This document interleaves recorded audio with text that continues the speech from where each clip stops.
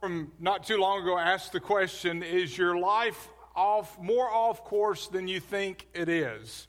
The article uses planes as an example, and I spoke to one of our in-house pilots to verify some of this yesterday. We had a good conversation yesterday because you can't believe every article you read, right?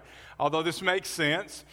This article, those who did research, who looked into it, estimated that planes are off course 90% of the time. You hear that, you think, wow, that's, I don't want to fly anymore. I mean, you immediately think that. When you really understand what it means, it's not that surprising. I mean, wind, turbulence, things of that nature are constantly knocking planes just a little bit off course. So what has to happen is instruments, navigational systems, pilots, air traffic control, pilots have to make minor course corrections throughout the flight.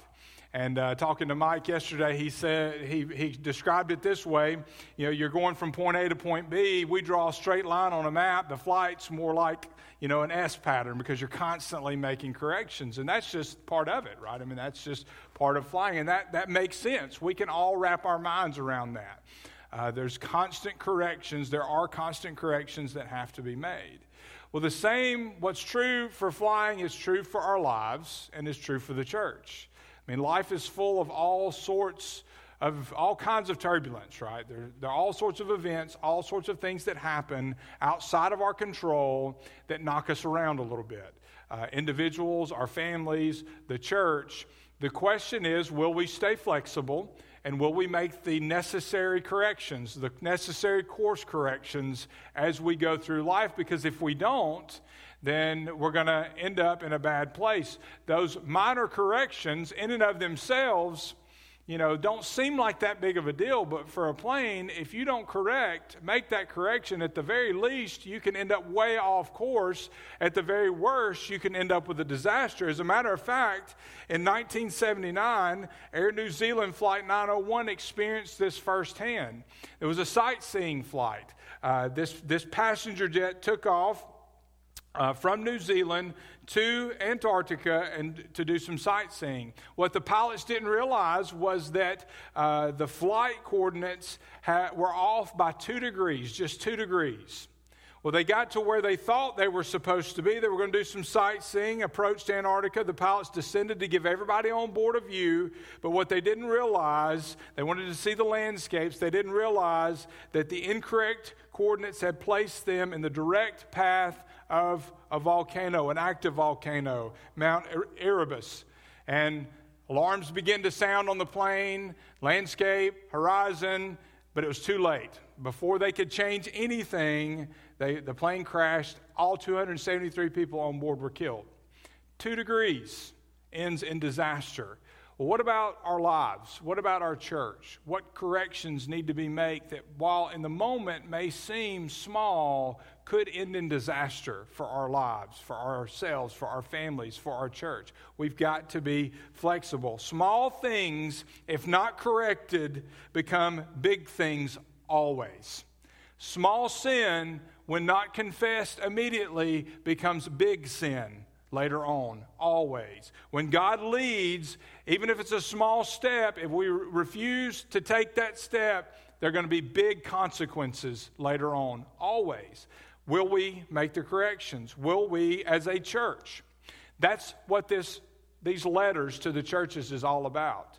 We see within these letters Jesus' message to the church. That's our new series. We look at in these letters, we see Jesus giving course corrections. We see Jesus praising them for the things that they're doing, that they need to build on. There are instructions within these. These were real churches, literal churches that existed in John's day and time, but they also represent every church in every age. We will identify with these churches, probably all of these churches, in some way, shape, form, or fashion. These messages have significant meaning for us. And we're in this series to understand these messages, so that we can be the church God wants us to be. The purpose of this series is this: we need to know who we are and what we are to do as the people of God.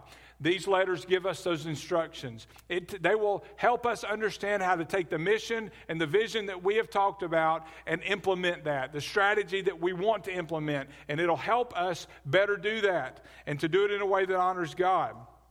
Why is it important to know who we are and what we are to be? Well, if we don't know who we are, then we don't know what to do. We'll try anything and everything to be effective, which will lead to all types of confusion. Jesus anticipates this. He knows that if we don't have a purpose, we'll do whatever. We'll just fill up the calendar. We're good at that. We'll do whatever we can to look busy, to look like we're doing something significant. So in anticipation of this, he gives us these letters, and we find answers in these 7 letters. Today we're going to look at the first letter. In each of these letters, you're going to see encouragement, you're going to see challenge, you're going to see warning, exhortation, and promise. But there are 7 letters. 5 of the 7 letters, you see a rebuke. 5 of these 7 churches are in trouble, and Jesus rebukes them. And the first is Ephesus, and that's where we'll begin today. Now, if you look at Ephesus, it's one of the 5 greatest cities in the Roman Empire. It is a hugely influential city.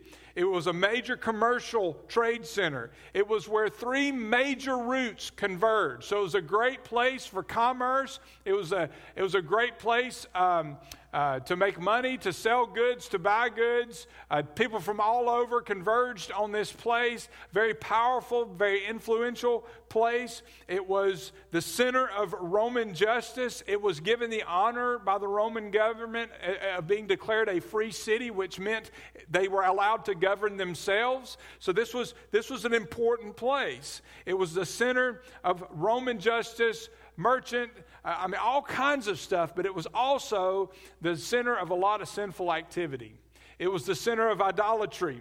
There's a temple that was there that was one of the ancient wonders of the world. It was the temple of the worship of Diana or Artemis. The temple was 25 feet long, 220 feet wide, and 60 feet high. A huge temple, center of idolatry, had columns that were overlaid with gold. Ephesus was also had a highway that was 70 feet wide that ran from the harbor to the Grand Theater and lined with columns on both sides. A lot of development there in this city. There was a great theater of the Great Theater of Ephesus. It seated between 25,000 and 50,000 people. Huge, massive theater. The remains of the theater you can still see today. Ephesus was an affluent and an influential city, to say the least. They were hugely important in the Roman Empire in that day and time. It was a cultural center and also a center of great immorality. And Jesus writes to this church, and all of this to these churches, he's saying, I know where you are. And he writes to this church in Revelation chapter 2, verse 1, and that's where we'll start today. Revelation chapter 2, verse 1. Follow along with me. Write to the angel of the church in Ephesus, the one who holds the 7 stars in his right hand and who walks among the 7 gold lampstands, says, I know your works, your labor, and your endurance, and that you cannot tolerate evil. You have tested those who call themselves apostles and are not, and you have found them to be liars. You also possess endurance and have tolerated many things because of my name and have not grown weary. But I have this against you. You have abandoned the love you had at first. You've abandoned your first love. Remember then how far you have fallen. Repent and do the works you did at first. Otherwise, I will come to you and remove your lampstand from its place, unless you repent. Yet you do have this. You hate the practices of the Nicolaitans, which I also hate. Anyone who has an ear should listen to what the Spirit says to the churches. I will give the victor the right to eat from the tree of life, which is in God's paradise. Paul had established this church on his second missionary journey. When he returned on his third missionary journey, he ended up staying there another 2 years.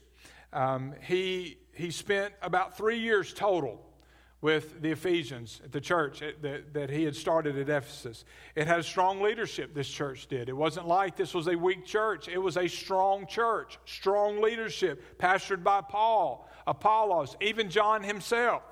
It had been effective in advancing the gospel. I mean, you think about this hub where all three of these major roads converge. What an incredible place. What incredible opportunities they had to share the gospel with people from all over. And they took advantage of those opportunities. They shared the gospel. They were faithful, had great location. It was a well-organized church with a global perspective and wanted to reach the globe. They wanted to go to the ends of the earth with the gospel, spread the gospel for the kingdom of God. They would send money throughout the world. They would help believers both at home and far away. They were generous. They had a global understanding when it came to missions. They were doing all of the right things and were built the right way to a certain point. Jesus himself said, you worked hard, you've persevered, you've resisted sin. Critically, they've critically examined those people who claimed to be apostles but were not and proved them wrong. They were so solid in their own doctrine, they would examine these guys, they would test these guys and prove that they were false apostles. I mean, they were solid, they were grounded in their faith. They knew the Lord, they knew his teachings, the apostles' teachings. They were doctrinally sound and they endured hardships.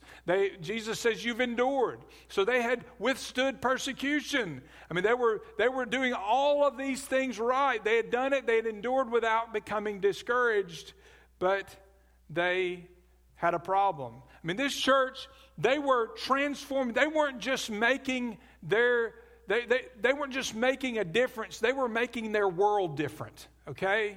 I mean, they were doing things right, a lot of things right, but one glaring thing was a problem in their church. They needed to make a course correction, and it wasn't just a minor one. This was a huge problem. And what does Jesus say that their problem was? The church at Ephesus had forsaken their first love. Folks, they were doing all these things. Initially, they were doing them the right way for the right reasons. But you get the idea that it just became routine. It just became maybe a competition to see who could follow the most rules or know the most. It became ritualistic, maybe even legalistic. They had fallen out of love with Jesus, and that was a big problem. Jesus says, you've forsaken your first love. There was a point at time. Here's what Jesus is saying. There was a point in time in which you walked away. Jesus didn't move. They did. There was a point in time where you walked away. They had lost sight of the very reason they were together in the first place, the very reason they were doing the things that Jesus commended them for at the beginning of this letter. They had made this mistake, and this morning we're going to look at some actions that we need to take as a church in order to avoid making that mistake of forsaking our first love. The first is this: we need to be founded on the love of Christ. Be founded on the love of Christ. The foundation of the church is the love of Jesus Christ. In Matthew chapter 22, verses 37 and 38, what this means is that we love Jesus because he loves us. Familiar verse. He said to them, love the Lord your God with all your heart, with all your soul, with all your mind. This is the greatest and most important commandment. So if we're going to be founded on the love of Christ, that means we've experienced his love, and now we love him with everything that we are and everything that we have. Love, he has to be the center of our lives, and we have to love him as we should. Love is relational. You know, the Ephesians problem was a relational problem. I mean, they're believers. They had done all the right things, mostly. They had done a lot of great things. They had a global perspective. They were missions-minded. They were doing things, they were doctrinally sound, but their relationship with Jesus was not right. And you can be a follower of Christ and your relationship with Christ not be where it needs to be. How many of you have ever been there? I've been there before, right? If you've been a Christian for any length of time, you can look back and see when your relationship was strong and when it wasn't. And usually, always, it was because there was either sin in your life or you walked away, right? Doesn't mean you weren't saved. It's just you made a choice, you went down a path, and you had not yet made that course correction. So you were off course. And that's what Jesus is saying. You guys have walked away. You've forsaken your first love. It was a relational problem. They had work without worship. They had duty, but no devotion. They had labor, but they had no love behind it. Jesus isn't talking to the people in this city that would go down and worship idols once a week at the temple. That's not who he's talking to. These people aren't openly living pagan lives.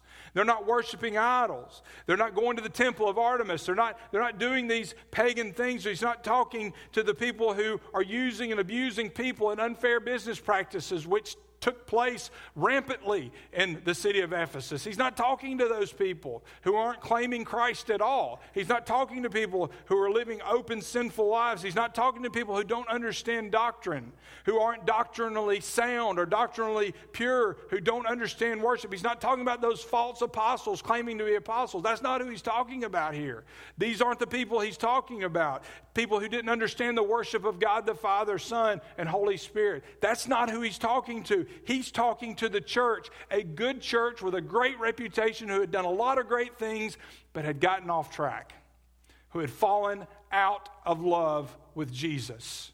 They were doing all these things, good things, commendable things, but they had forsaken their first love. An incredible track record of ministry effectiveness. If we were to look at this church on the outside, we would say, man, that church is blowing and going. Boy, they're reaching people. They're doing all kinds of stuff. They're being effective. They're sending people all around the world. But Jesus says when he looks at their hearts, they don't truly love him. He's not the center. He's not first. There's a relational problem. Their relationship with Jesus is off track. How could that happen? How could a church that does so many things well, so many things that advance the kingdom of God, Jesus himself says this, how could that church fall out of love with Jesus? How can it happen? Well, how does it happen in churches today? It happens all over the place. Churches that seem good on the outside, hey, it happens to believers. Maybe you're in that position today. You're doing all the right things. You're attending church. You're telling people about Jesus. You're following the rules. You're reading the Bible every day. You're praying every day. You're going through the motions. You're doing all the right things, it appears, but in your heart you know something's not right. You've allowed something in your life to take the place in your life that belongs to Jesus. Something on the throne of your life that is his throne. It's easy to do. We get distracted. We get sidetracked. We allow sin to creep in, and before we know it, that's what consumes us. And we're still going through the motions. We're still doing all the right things. It happens individually. It happens in churches all the time. Looks good on the outside, but on the inside, there's a problem. We lose our first love. Maybe for the Ephesians, I don't know exactly what's going on, but maybe for them, one of the reasons was that judgment took priority over Jesus. I mean, they were doctrinally sound. They're testing these false apostles. Maybe they got arrogant in it. Maybe they got legalistic in it. Maybe it was about so much about rules that rules took precedent over relationship. I don't know. Maybe ministry for Jesus took the place of ministry by Jesus. Maybe they began to do all this stuff for the Lord instead of being led by the Lord and allowing him to work through them. I don't know, maybe something comes along in our lives that looks better than the way of Christ. More money, different job, position in life, other attractive things. Maybe something like that comes along and we become consumed with it to the point that those things replace our love for Jesus. It's easy to do. You don't start out with the intent of doing that, but before you know it, that's where you are. We have to love Jesus. And this involves loving him with everything that we are and everything that we have. But the second command is just as great. It's like it, Jesus says, we have to love others the way that Jesus did too. It involves our love for the church. Other members of the family of God, we need to love each other, because if we love Jesus, we're going to love what he loves. And you better believe he loves his bride. We need to love each other. Again, the second commandment, love your neighbor as yourself. All the law and the prophets hang on those two things. Love God, love each other. Love God, love people. Our love doesn't stop with believers, though. We need to love people outside the church. Maybe the Ephesians, they like to reach people. They like bigger numbers, but they truly didn't love those people who didn't look like Christians and act like Christians. Maybe that happened. I don't know. That happens in churches. We want to reach them as long as they behave like we do. Well, we have to disciple them. They need to grow in their faith. Do we truly love the unlovable? Are we willing to reach the unreachable? to care about those who nobody else cares about? Do we love others? Do we love people outside the church? In his book, Mere Christianity, C.S. Lewis wrote this. He said, "Do not waste your time bothering whether you love your neighbor. Act as if you did. Fake it till you make it."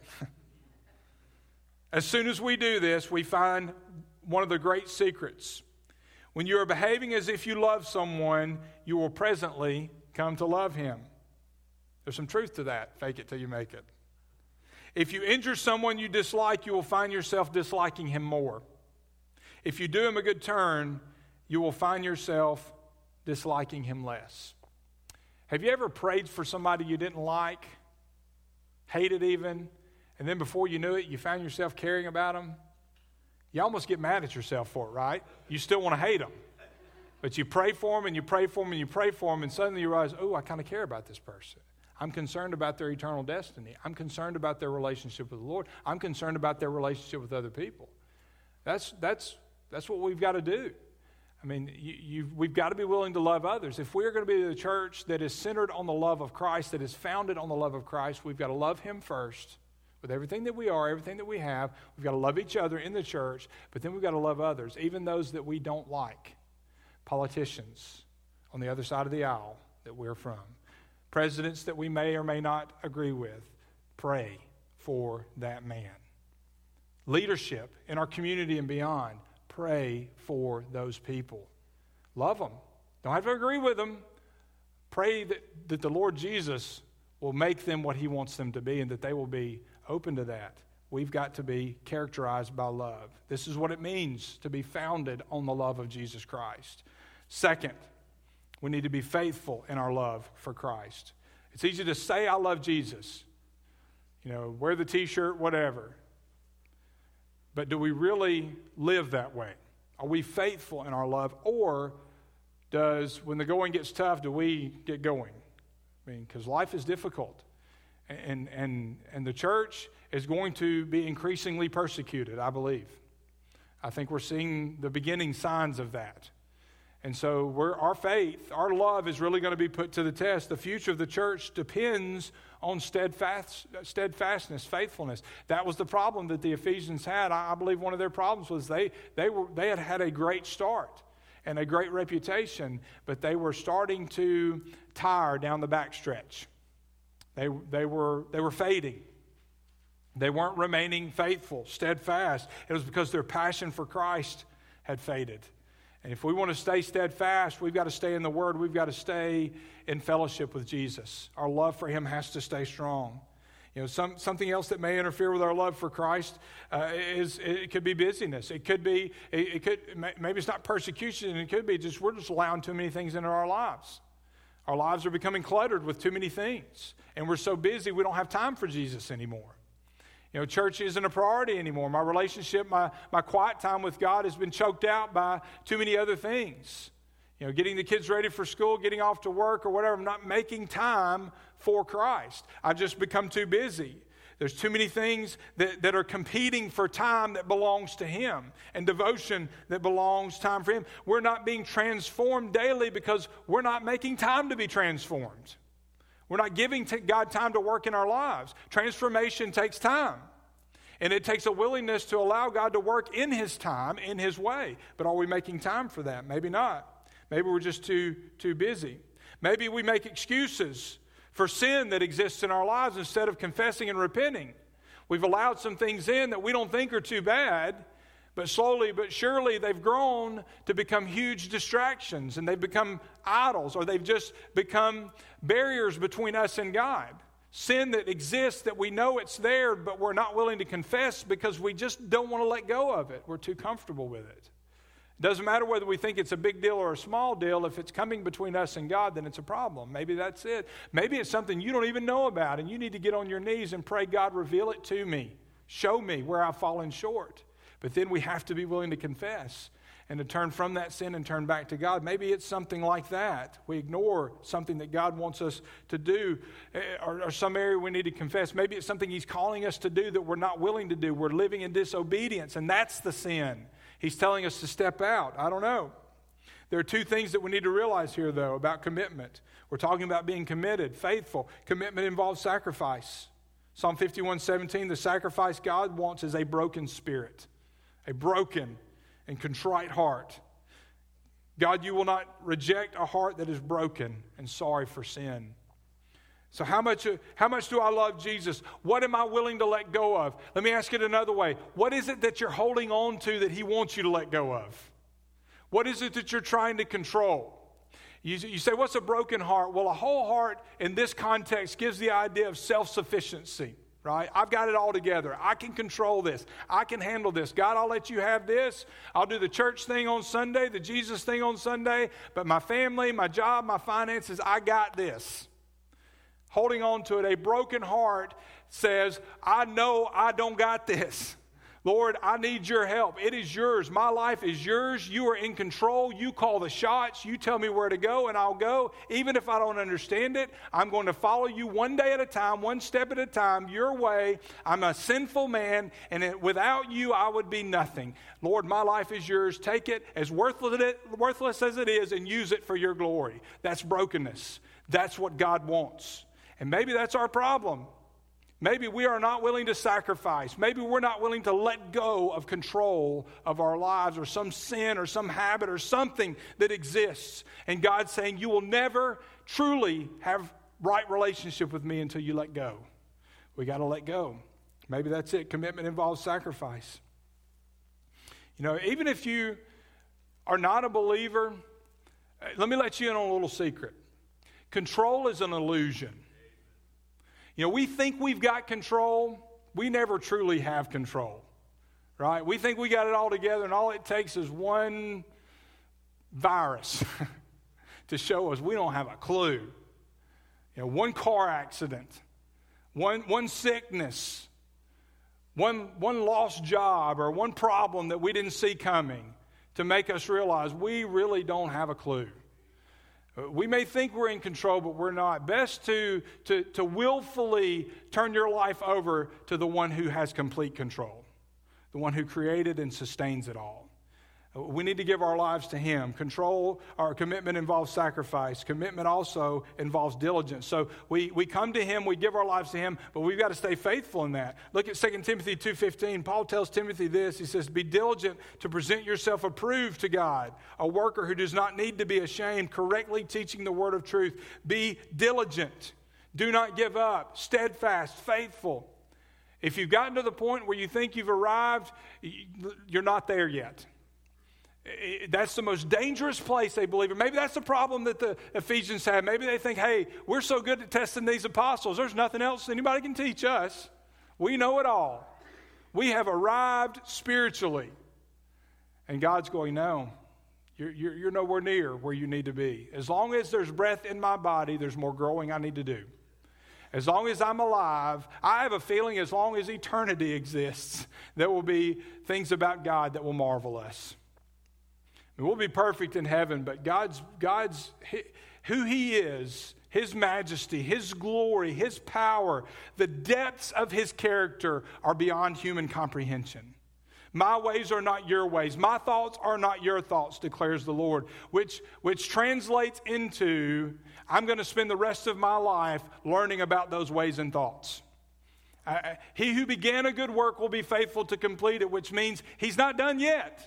He will be, but he's not done yet. I need to continue to grow, to know and grow Jesus Christ, to grow in my grace and knowledge of Jesus Christ. John Wesley said this, we've got to be diligent. Give me 100 men who hate nothing but sin and love God with all their hearts, and I will shake the world for Jesus Christ. Commitment, total, 100%, sold out, diligent, steadfast, not giving up in the face of persecution or pain or suffering or anything. Total commitment. That's what God deserves, and that's what he expects. We must love God with an undying devotion, and we show this by our diligence and service for him, faithfulness to him. We have to do this if we're going to maintain our love for Christ. If we're going to be founded on the love, if the foundation of this church is the love of Jesus Christ, we have to love him and remain faithful in that love. Number 3, we need to remain focused through the love of Jesus Christ, through our love for Christ. Remain focused. Churches need focus. We've got to remain focused, because here's the truth. A church without focus is a church without purpose. We must be a church that's driven by biblical purposes. We've talked for weeks now about vision and purpose, but I just want to really quickly go over 5 biblical purposes that our vision, our mission, our strategy are based on. They're biblical. It's how God designed his church. 5 purposes. One is worship.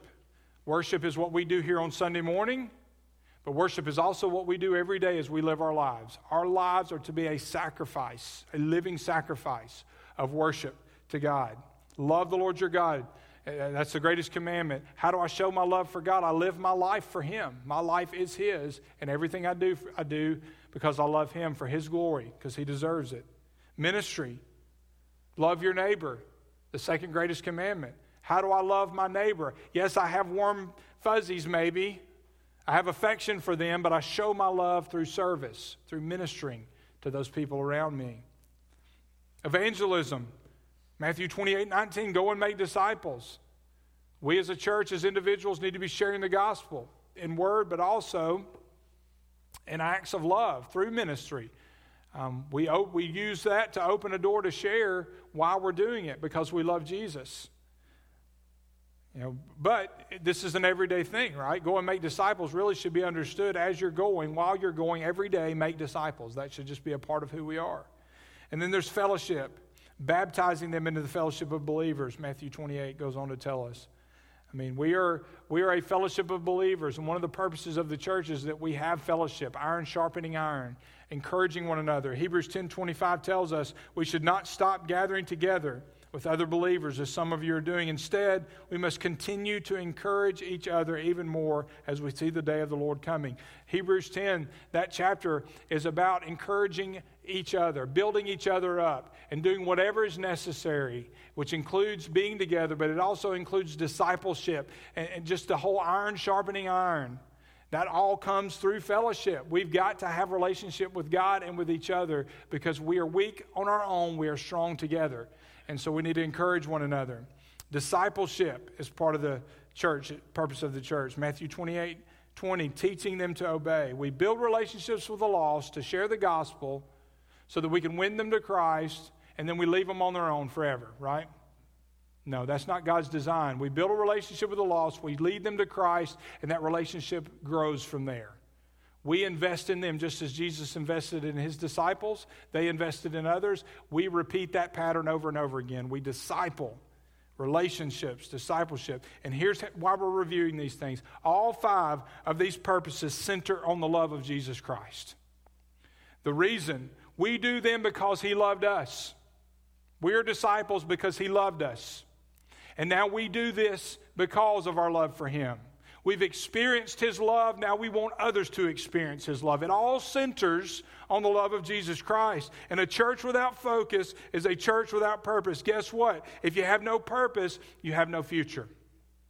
A church without focus is a church without purpose, and a church without purpose is a church without a future. If we want a future, see, this church, Ephesus, is in danger of losing their future. Many churches have died because of the mistake that the church at Ephesus had made. They've lost sight of their purpose. They've lost sight of why they existed in the first place, and they're in danger of dying as a church. If they're not careful, they will lose their future, not their eternity. I'm not talking about losing salvation. I'm talking about the church. Churches come and go. Jesus is forever. Eternal life is just that, it's eternal. But churches have died before, and that's what they're in danger of. They are in danger of losing their future. In Revelation 2:5, Jesus says, if you do not repent, I will come to you and I will remove your lampstand. Let me translate that into 21st century English. You will die. This church will cease to exist. That's what Jesus is saying here. If they do not repent, there is no hope for that local body of believers, for that church. There's an interesting story about the Taj Mahal. Incredible, beautiful structure. It's one of the most beautiful and costly tombs ever built. It's an incredible thing, fascinating. And there's something fascinating about its beginnings. In 1629, the favorite wife of Indian ruler Shah Jahan died. So he ordered this magnificent tomb to be built for her. He loved her so much, he wanted to build this incredible structure to pay honor to her. So he placed his wife's casket in the middle of where it was going to be built, and construction began. And it took several years. I mean, it just became this incredible project. And it went on and on and on and on and on. Well, somewhere in the middle of the project, one day, while the king, the Indian ruler rather, was surveying the construction site, he tripped over a wooden box. And he ordered his men to get it out of the way before somebody hurt themselves. So they took the box and they threw it away. It wasn't until later that they figured out that that was in fact his wife's casket. So the purpose for the structure was lost in a passion for the structure. They got so busy building the structure, that they forgot why they were doing it in the first place. Now listen, we can do great things here in this church. I'm excited about our renovation. I'm excited about all the things that we're doing ministry-wise, missions-wise. I'm excited about the future of this church. But if we're not careful, if we lose sight of why we're doing it in the first place, we might as well not even be doing it. That's what happened to the church at Ephesus. They had lost sight of why they were doing it. They were doing good things, but they were just going through the motions. They had lost sight of their first love. We have to be careful not to forget why we're here in the first place. Folks, the only reason we're here in the first place is because of the gracious love of Jesus Christ. We are here because he loved us. For God so loved the world that he sent his son. No other reason. He loved us. He didn't have to do it. He could have left us in sin to rot in our sin and been justified in doing that. Yet because he loves us, he makes a way for us to have a relationship with him. We don't ever need to forget that. We have to stay focused on that if we're going to maintain his love in our church. And then we also need to be fruitful in our love for Christ. Fruitful. Jesus warns the church of Ephesus in verse 5. Let's look at that verse again. Remember then how far you have fallen. Repent and do the works you did at first. Otherwise, I will come to you and remove your lampstand from its place unless you repent. Here's the thing about God. He is so gracious. He is so merciful. He is so loving. He doesn't just walk away immediately. He never leaves. He's always constant, but he doesn't give up on us immediately. He doesn't just say, oh, you messed up. I'm done with you. No, he comes graciously at first. He gives a warning. You're headed down the wrong way. Holy Spirit brings you under conviction. You're making a bad choice. It's going to lead to even worse choices, worse consequences. And he tugs at us and he calls on us. But then we continue in our rebellion. And his conviction gets a little stronger. Hey, if you keep going, it's going to be bad. You need to turn back now. I'm here waiting, open arms, but you got to turn back. You got to turn away from that sin. You got to turn back to me. And he keeps going and he'll never give up on us. And as a matter of fact, and he'll let us go to the point to where we experience the worst possible consequences in this life. And that's what he's doing with this church. He's not just saying, I'm giving up on you guys. Y'all made a mistake. You're on your own. He's saying, no, you guys, I love you. You are my church. You are making bad choices. You have lost your first love. I will accept you back if you turn right now. But if you don't, this church is going to die. Clear warning. Clear message to that church. That's what he's saying to them. He's not just abandoning them. He's giving them more grace than any grace is more than any of us deserve. But he's giving them grace. He's calling them back. But they needed to do some things. And if any of us have made bad choices, if we know we're headed down the wrong road, there's some things we need to do. The first thing we need to remember, John shows us some things that need to happen. Jesus tells us through him some things that need to happen. First, we need to remember what the passion was like when we first began to walk with Christ. They needed to regain their passion for Jesus. You remember what it was like when you were first saved? You were so excited. You were so in love with Christ. You wanted to tell everybody. It consumed your life, right? Everything was about that. He's saying you need to get back to that same passion. It's died out. You need to regain that passion for Jesus Christ. What it felt like when you knew your sins had been forgiven, when you really, that was fresh on your mind what you had been rescued from. We need to regain that passion. They needed to remember. Second, we need to repent. If we're in the same boat as the Ephesians, we need to repent. And repentance begins with brokenness. Brokenness over sin. Broken spirit, contrite heart. What does that mean? Again, a whole heart implies self-sufficiency, self-centeredness, egotism. It's all about me, fulfilling my needs. But a broken heart, someone with a broken heart sacrifices his ego in order to put others above himself. It's not about me or what I can accomplish for the kingdom of God. It's about Jesus first and in the center, and then others above myself. It's putting others above myself. This will lead to recognizing the guilt of my sin. I will be humble before the feet of Jesus, and I will be more open to receive conviction and to respond to it. So I need to repent, which involves brokenness, and then it involves recognition. I need to recognize what's wrong. You know, I can know something's wrong and not know what it is. And sometimes I need to go to the feet of Jesus and say, show me. Lord, I know something's wrong. I may just be oblivious to it. Lord, show me. But I've got to have a broken heart first, humble at his feet, and then I recognize. And then repentance calls for redirection. You turn from that sin and you turn back to Jesus. The beautiful part is he's waiting there to receive you. Maybe you're here today or watching and you've never done that. And you know right now, just like all of us, you sin, you've fallen short of God's glory, and Jesus is calling you out of sin into a relationship with him. You've got to recognize your sin, agree with God that you have sinned. By the way, you're in good company. We've all done it. All right, we've all sinned and fallen short of the glory of God. We've all made mistakes, but Jesus is offering you freedom from that sin. But he will not force it on you. You have to turn. You have to make a decision. I'm turning away from that sin. I'm turning to God, and I'm receiving the free gift of eternal life. That's what repentance is. It's an about face. It's turning away from sin, turning to God, and receiving eternal life. As a believer, when I'm in sin, I don't lose my salvation, but if my relationship with God is going to be right, I have to turn from that sin, forsaking that sin, and turn back to my first love. Return to him, receiving forgiveness and restoration. That's what this church needed to do. And maybe that describes you here today. You need to turn back to Jesus. You've lost your first love. We have to there has to be a redirection. Then we need to respond. We need to repent. We need to respond. Remember, repent, and respond. Do the things you did at first, he says. You know, they're still busy. They're still doing things. So he's got to be talking about their motivation, right? It's not so much the things, but how they're doing it and why they're doing it. Do the things that you did at first. He's saying, I want you to love me like you used to love me. You don't love me like you used to love me. That's what Jesus is saying. I want you to seek my presence desperately. I want you to worship me like you once did. With the full attention of your mind, the full affection of your hearts, with your life, with everything. I want you to orient your life around me and believe that my plan is best.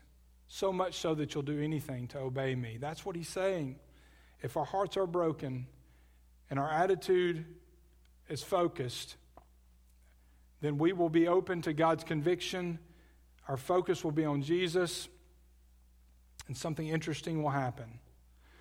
We'll fall in love with him all over again. And then our love will be contagious. It will spread like wildfire. Because people will see what we have and they will want what we have. The greatest evangelistic tool you have is your life, your testimony, the way what God has rescued you from, but the way that you live each day.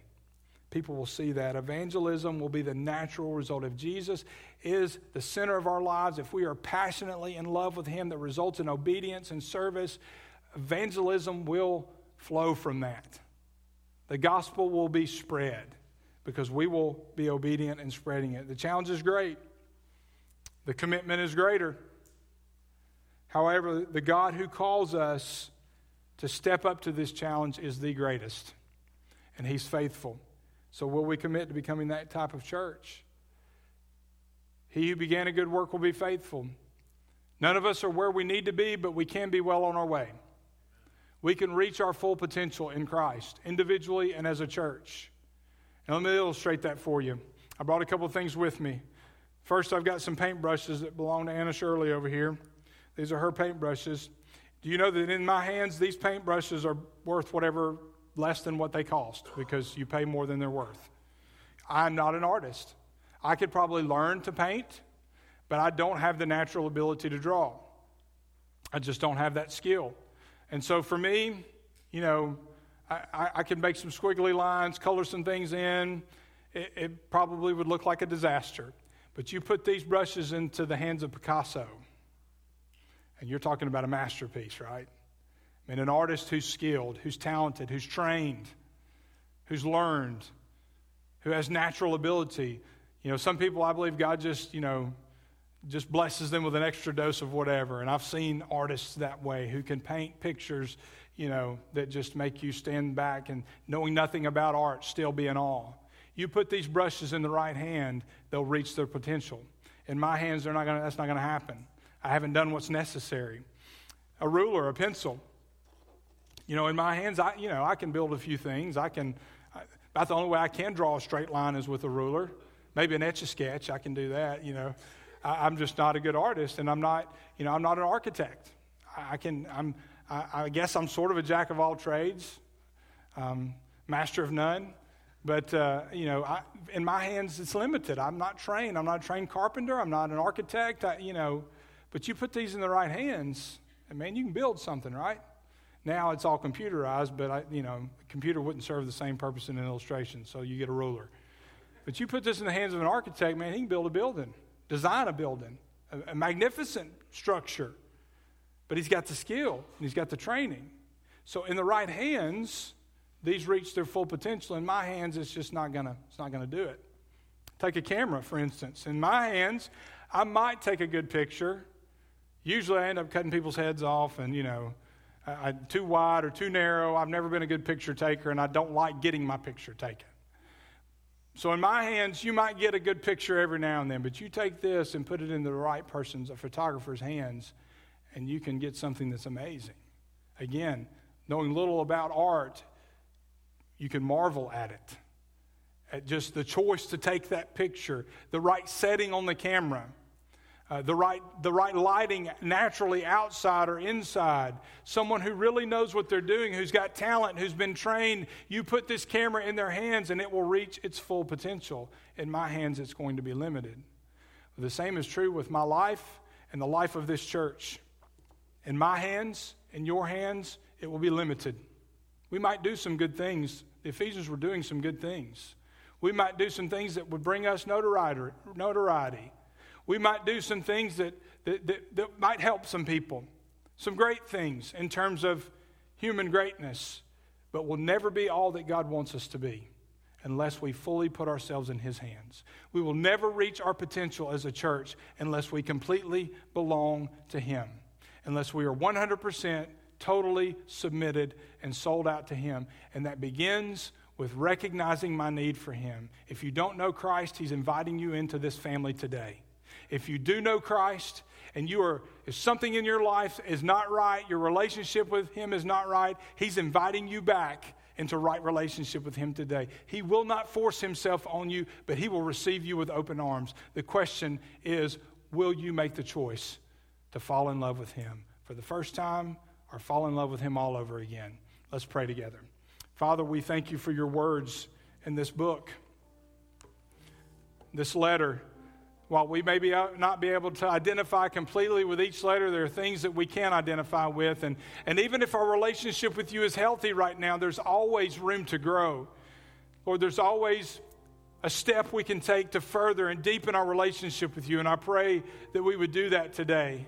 All of us, that we would allow Your Holy Spirit to search our hearts, to evaluate where we are in our relationship with You and what needs to change. How can we grow? Maybe there is a glaring sin that's standing in the way of our growing and becoming what You want us to be. Maybe we've lost our passion for You, our love for You. Other things have choked that out. Maybe it's about priorities. Maybe it's about sin. Maybe it's just about humility and submission, our desire to control our own destiny. Lord, I pray that we would recognize the need, recognize what You want us to do, and we would respond in obedience. Maybe for some of us here today, it's recognizing that need for the first time, that there are some people who haven't accepted salvation and they're not in love with You because they don't know You personally as Lord and Savior. And I pray that as we spend these few moments in prayer, Lord, that they would just simply cry out to you where they are, recognizing that, like all of us, they've sinned, they've made mistakes, fallen short of your glory. And the wages of sin is death. The payment for our sin is separation from you for all of eternity. But thankfully, the free gift that you give is eternal life through your Son, Jesus Christ. Jesus, you died on the cross, a horrible, agonizing death to pay the price for our sins. And for those who don't know you, if they will accept the gift of salvation, if they will believe in you and that you died for their sins and accept salvation through you, they can be saved. Lord, we want to be a church that's characterized, that's founded on your love. You so loved the world that you gave yourself.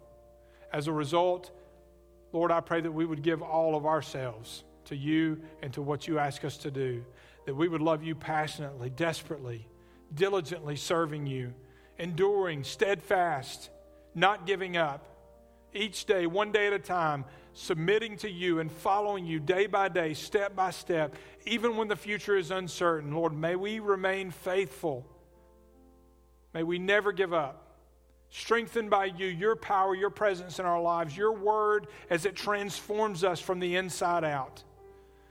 God, we want to be who you've called us to be, a church that is alive and vibrant and fulfilling the purpose that you've given us. May we never lose sight of our first love. May we never lose our passion for you, and may that passion be evident in everything that we are and everything that we do. Thank you, Lord Jesus, for loving us first so that we now can love you. For it's in Jesus' name we pray. Amen.